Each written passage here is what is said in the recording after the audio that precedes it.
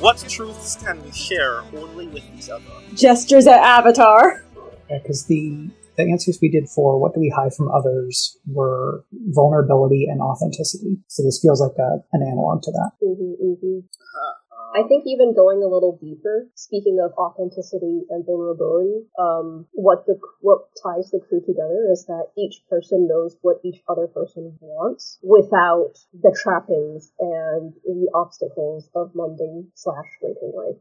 I think that's the easiest, most concrete way of framing authenticity and vulnerability between the characters is that every person in the crew knows what every other person genuinely wants. Whether it's something like day-to-day, like, oh, they really want a bubble tea, or, something extremely drastic, like, I want to burn down the post office, that kind of thing.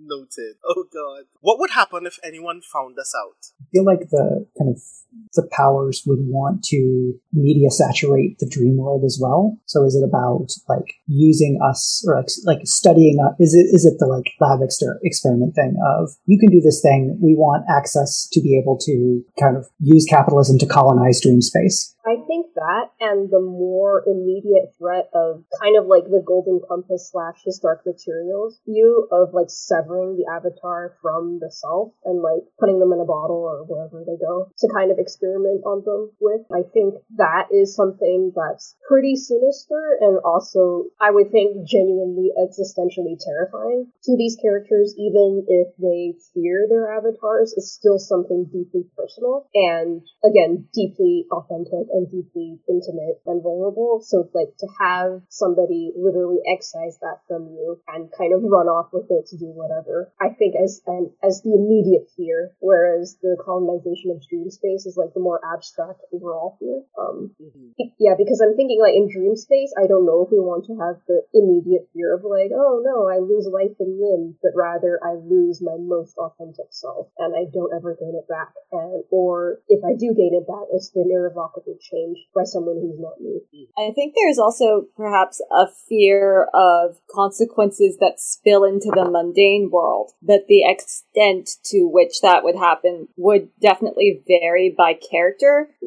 For mine, it would probably just be social ostracism, where for Mike's character, it might be more arrest, death. And I also think that one of the unique things that comes out of that observation is there's a way to try to milk capitalist value from the work that you do, but it is different depending on what is being valued or taken from you in that moment. But the result is still the same. How do we turn it into value?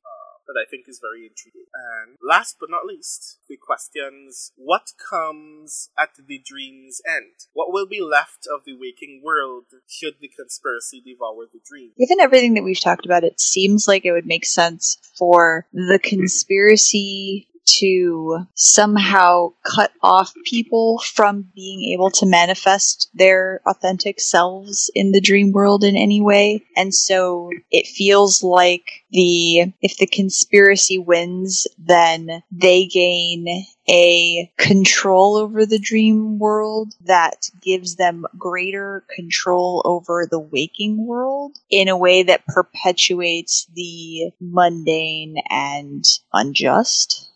Or is this the conspiracy? It wants to shatter the barrier, and it is a history. Mm-hmm. But we've also established that the relationship that history has with the real world is complex, that it is or can seek to empower a kind of present and future that is hostile to us, which can manifest in all manner of ways. And in this kind of lens could be a sense of hazard, a very terrible turn of phrase. Bring us back to the good old days, which, as a rule, has with it a great deal of kind of complacency, a kind of rigidity that could attempt to be reinforcing the idea that this is the way that the world should be, and we will even rob you of your sense of self in order to ensure that you perform that role, which both in the dream and in the process of shattering the barrier between the two can very well be a sense of making your experience in the dream be just more work,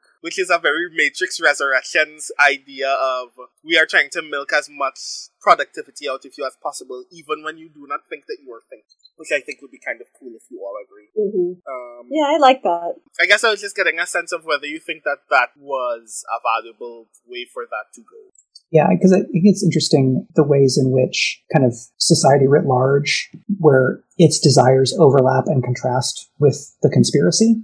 Because it seems like both want to create a specific world state of this is how things are and slash have been slash ought to be slash always have been. And us being in conflict with both of those, I think, is very interesting. But I'm sometimes struggling to differentiate those societal impulses from each other while thinking that the game wants us to have these be at least, they're not exactly the same thing even if they overlap. And if our dreams were free of the darkness, what might we wake up to find? I feel like this circles back to agency, because I feel like that keeps coming up a lot. I feel like the other word that I'm going to reach for, which is one that no one has quite touched on yet but was in the list, is apotheosis. Just this notion of people having the personal control and power and freedom to manifest their best selves and to not have to worry about whether, like, to be able to be authentic and not be confined by the social structures and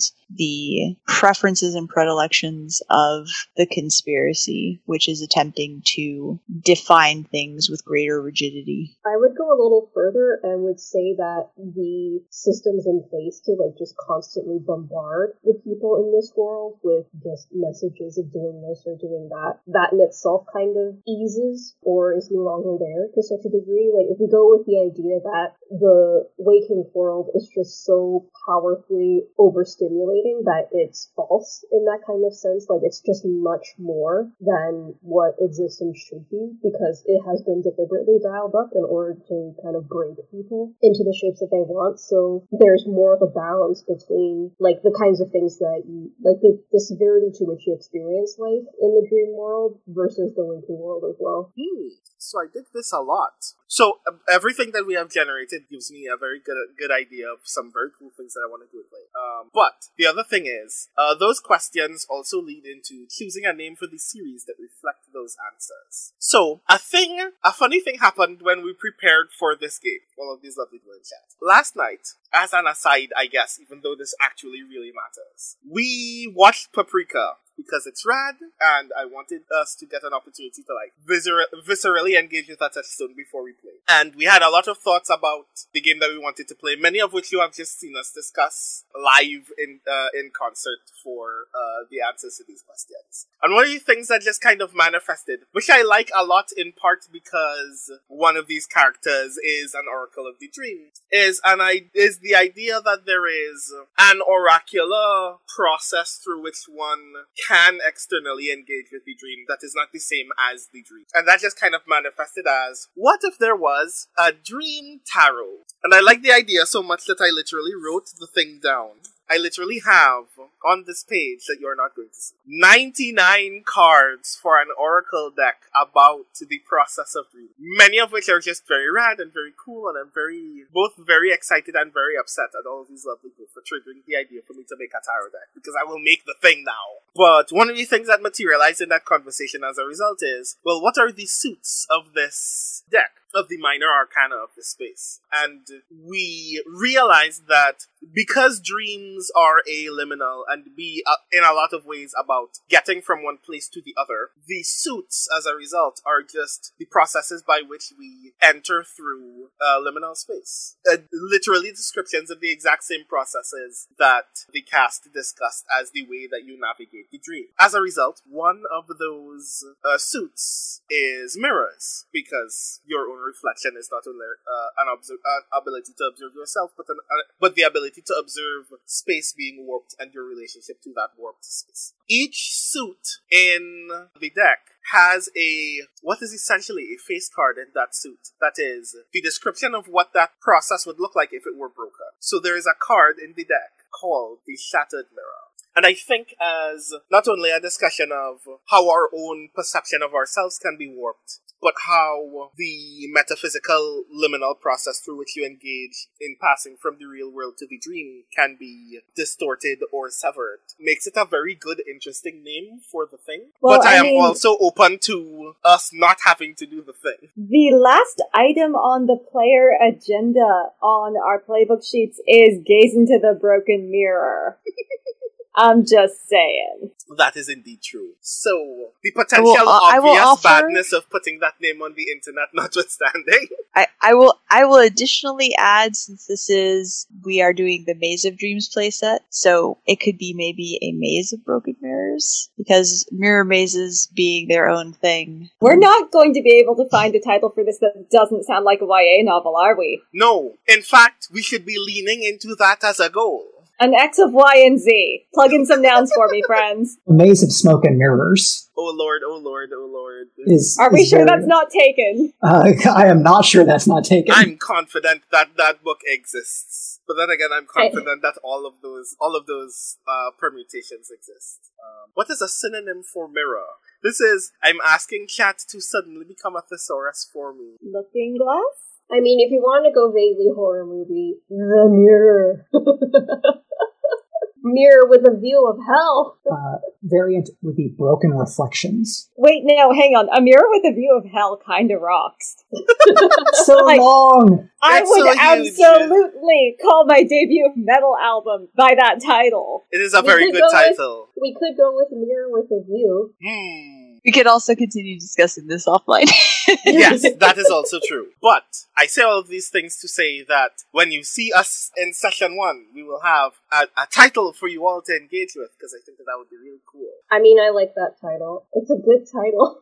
So, the only other things that need to happen do not need to happen in the session 0. These are obviously details that we can leave for you all to discover in play, including the map that I have generated online for the city space that we will be setting the story in, which I will ask our strange friends to populate some buildings in so they know where they're going and what important things happen in those places. But one of the other world building things that I did want to do, while I leave most of the character sheets as they are for people to discover through play, because I like being surprised by what your abilities are, I'm going to ask you all about someone who is not here with you in this season. This is season 2 of the story that you are engaged in. And in season 1, there were actually 5 of you. Something has, as a result, happened to make that 5th person no longer be present. But I wanted to get a sense of how your relationship with that person has shaped your ability to continue from this point onward. So first, I want to ask, not their name, but all of their other qualifying characteristics.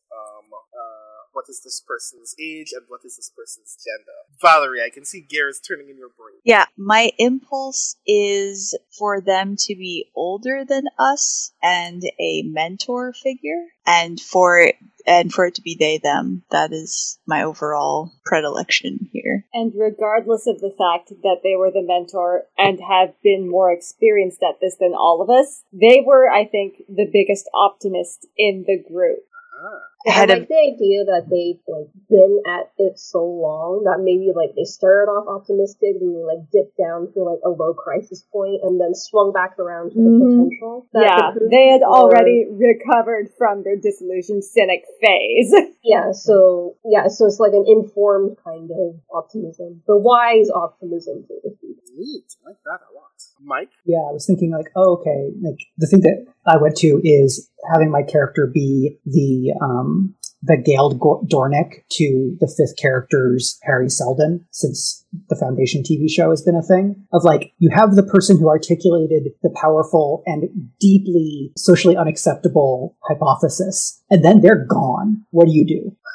And that's certainly a version that makes sense for me and for my character, but I want to make sure that that there is a good charged relationship for everybody. It's just the thing that came to mind here, so I threw it out.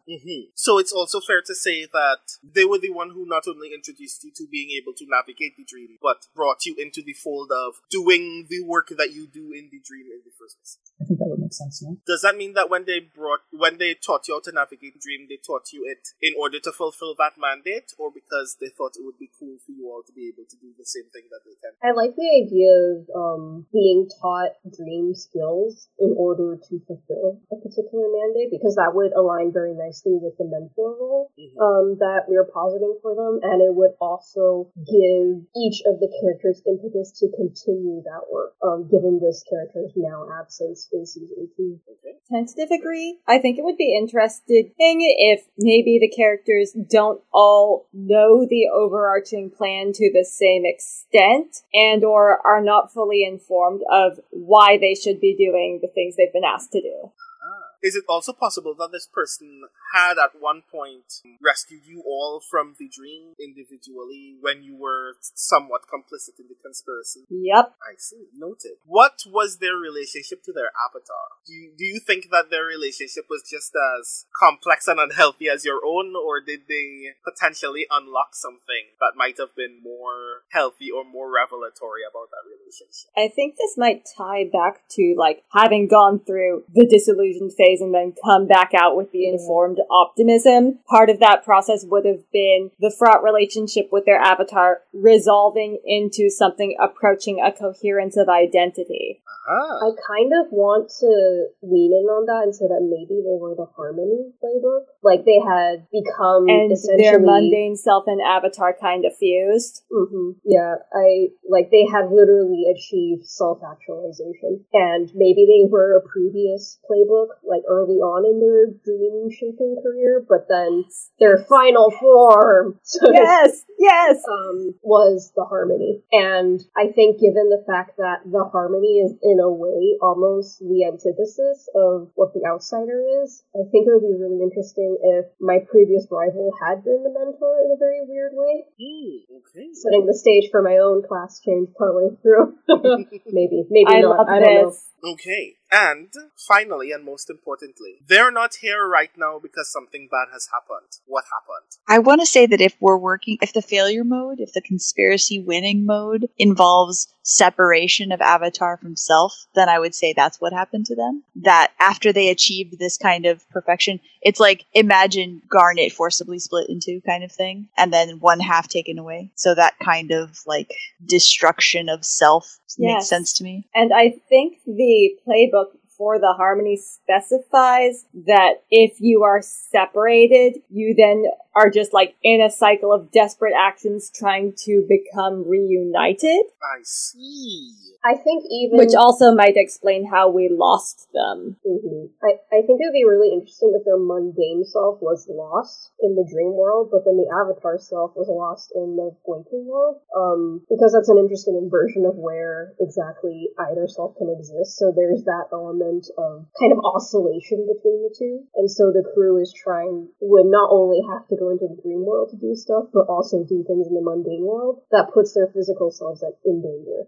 And I bring this up because I don't really want the entire campaign to take place only in the dream world. I would like there to be some action in the physical world as well. So if there was something we had to search for, something as important as this other person in both worlds, then that would help handily provide that narrative pressure.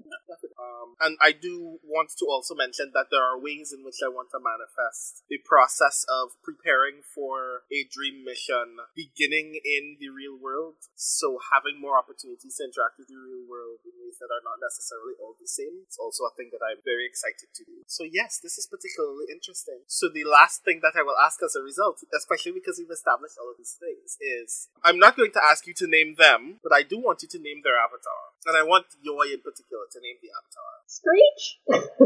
Oh lord. I will make that Sorry, Yoy, like this Saved by the Bell character? Oh my god, I'm taking a drink for that. Good lord. Put that on your bingo Is that your final... When Brandon takes a drink. Is that your final answer? Okay, cool. No. I'll take it either way. I'm not picky, but I guess if the avatar was not so much the idealized self, but the idealized balance to their self, it would be an issue of like what that ideal counterweight to them was. Like what aspect of their personality was it that gave them that even keel, so to speak, that made them self-actualized. But we don't really know the character. Besides the fact that, that's what the avatar was. Okay. Was the avatar just named Harmony? Or the name of the combined self? I do like the Wait, idea is this of going it. to be one of those portmanteau names like Brangelina? Like, No, they're no. just going to have their couple name as their avatar or as their unified self name? I mean, you would believe that if this is their actualized self, then that's just, like, they know what their name is, and it's just a name, and it's not, like, defined by its relationship to anything else. It is just the name that they know is their name, if that makes sense. I like playing off of the idea of, like, a sound name that, like, euphony or symphony or something that indicates, like, there's multiple chords that are all together. Yeah, euphony would be rad. I think euphony would be, that's the one I'm kind of sticking on first. Like, springing off of the harmony idea, euphony. Okay. So now that we know those season 1 stakes, I'm very intrigued to find ways to pull out those strings for this series. So yes, I know that we've gone a little bit long, so I know that there are some other things that we will do privately and some other things that we will also establish in our first session. But how do you feel about the world building that we have done so far? I am so psyched about playing in this space. I am very excited. I think we could go another 3 hours, but we should do those 3 hours in dramatic play rather than this form. Yes, it is presently 26 minutes to the top of the hour where we all are, and that's varying degrees of late. So it'd be very unfortunate for us to just continue having all of these engaging discussions. But I am very inspired to see what happens as we continue with this series. I'm very excited for us to discover the name of the thing. Hopefully a name will manifest that is also good for the internet. I'm also very eager to do card things, because that tarot really does, that tarot deck really is planning to exist. It insists upon it. So those might be episode names very eagerly. But until that next session, which will be very, very soon, I will instead ask all of you lovely people to please tell all of the lovely in chat who you are, what you do, and where they can find you. Starting with Mike. Hi everybody, I'm Mike. I'm one of the 3 co-hosts of Speculate, along with Brandon and Greg Wilson, aka Arv, our host. He, him pronouns for me. I stream video games at twitch.tv/TurboTango on Wednesdays and Sundays at 1 p.m. Eastern Time, and I write science fiction fantasy books. Follow my writing and stuff at patreon.com/Michael R. Underwood. That's me. Next, Valerie. I am Valerie Valdez. I continue to be the writer of books such as Chilling Effect, Prime Deceptions, and the forthcoming Fault Tolerance, which you can pre-order now. Pairs well with Mike's book Annihilation Aria. You can find me online at ValerieValdez.com, at Valerie Valdez on Twitter, and also on Twitch at The Kids Are Asleep. Next, Yoi. Hello, and very soon goodbye. I am Yoi Gawain Lin, pronouns he, they, game, and fiction writer. You can find me at on Twitter at This Is My Design. Design is capital DASEIN for those who are listening to this as opposed to watching. It is a animal pun and philosophy joke, as always. And Yori. Kusano Iori, Clarion West class of 2017, they, them pronouns. I write things, I podcast things. You can find me at kusanoiori.com or on Twitter at Iori Kusano. That is spelled I-O-R-I. No L's in my name. And keep an eye on my Twitter, American Monday. I have a very exciting announcement upcoming. I'm very excited for that announcement. As for me, I have been your humble stage manager this evening, Brandon O'Brien, pronouns him or they, them.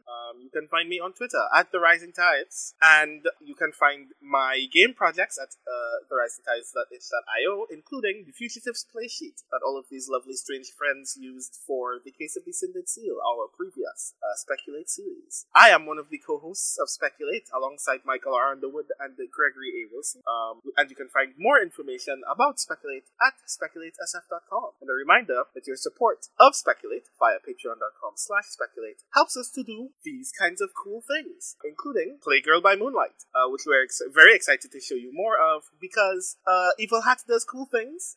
Girl by Moonlight is coming very, very soon, and we'd love to give you more opportunities to see what cool things like this look like in advance. So, thank you so very much for checking out this evening's session. The theme music for Speculate is Yellow Wood by Greg's band The Road. Find out more at www.thebandtheroad.com.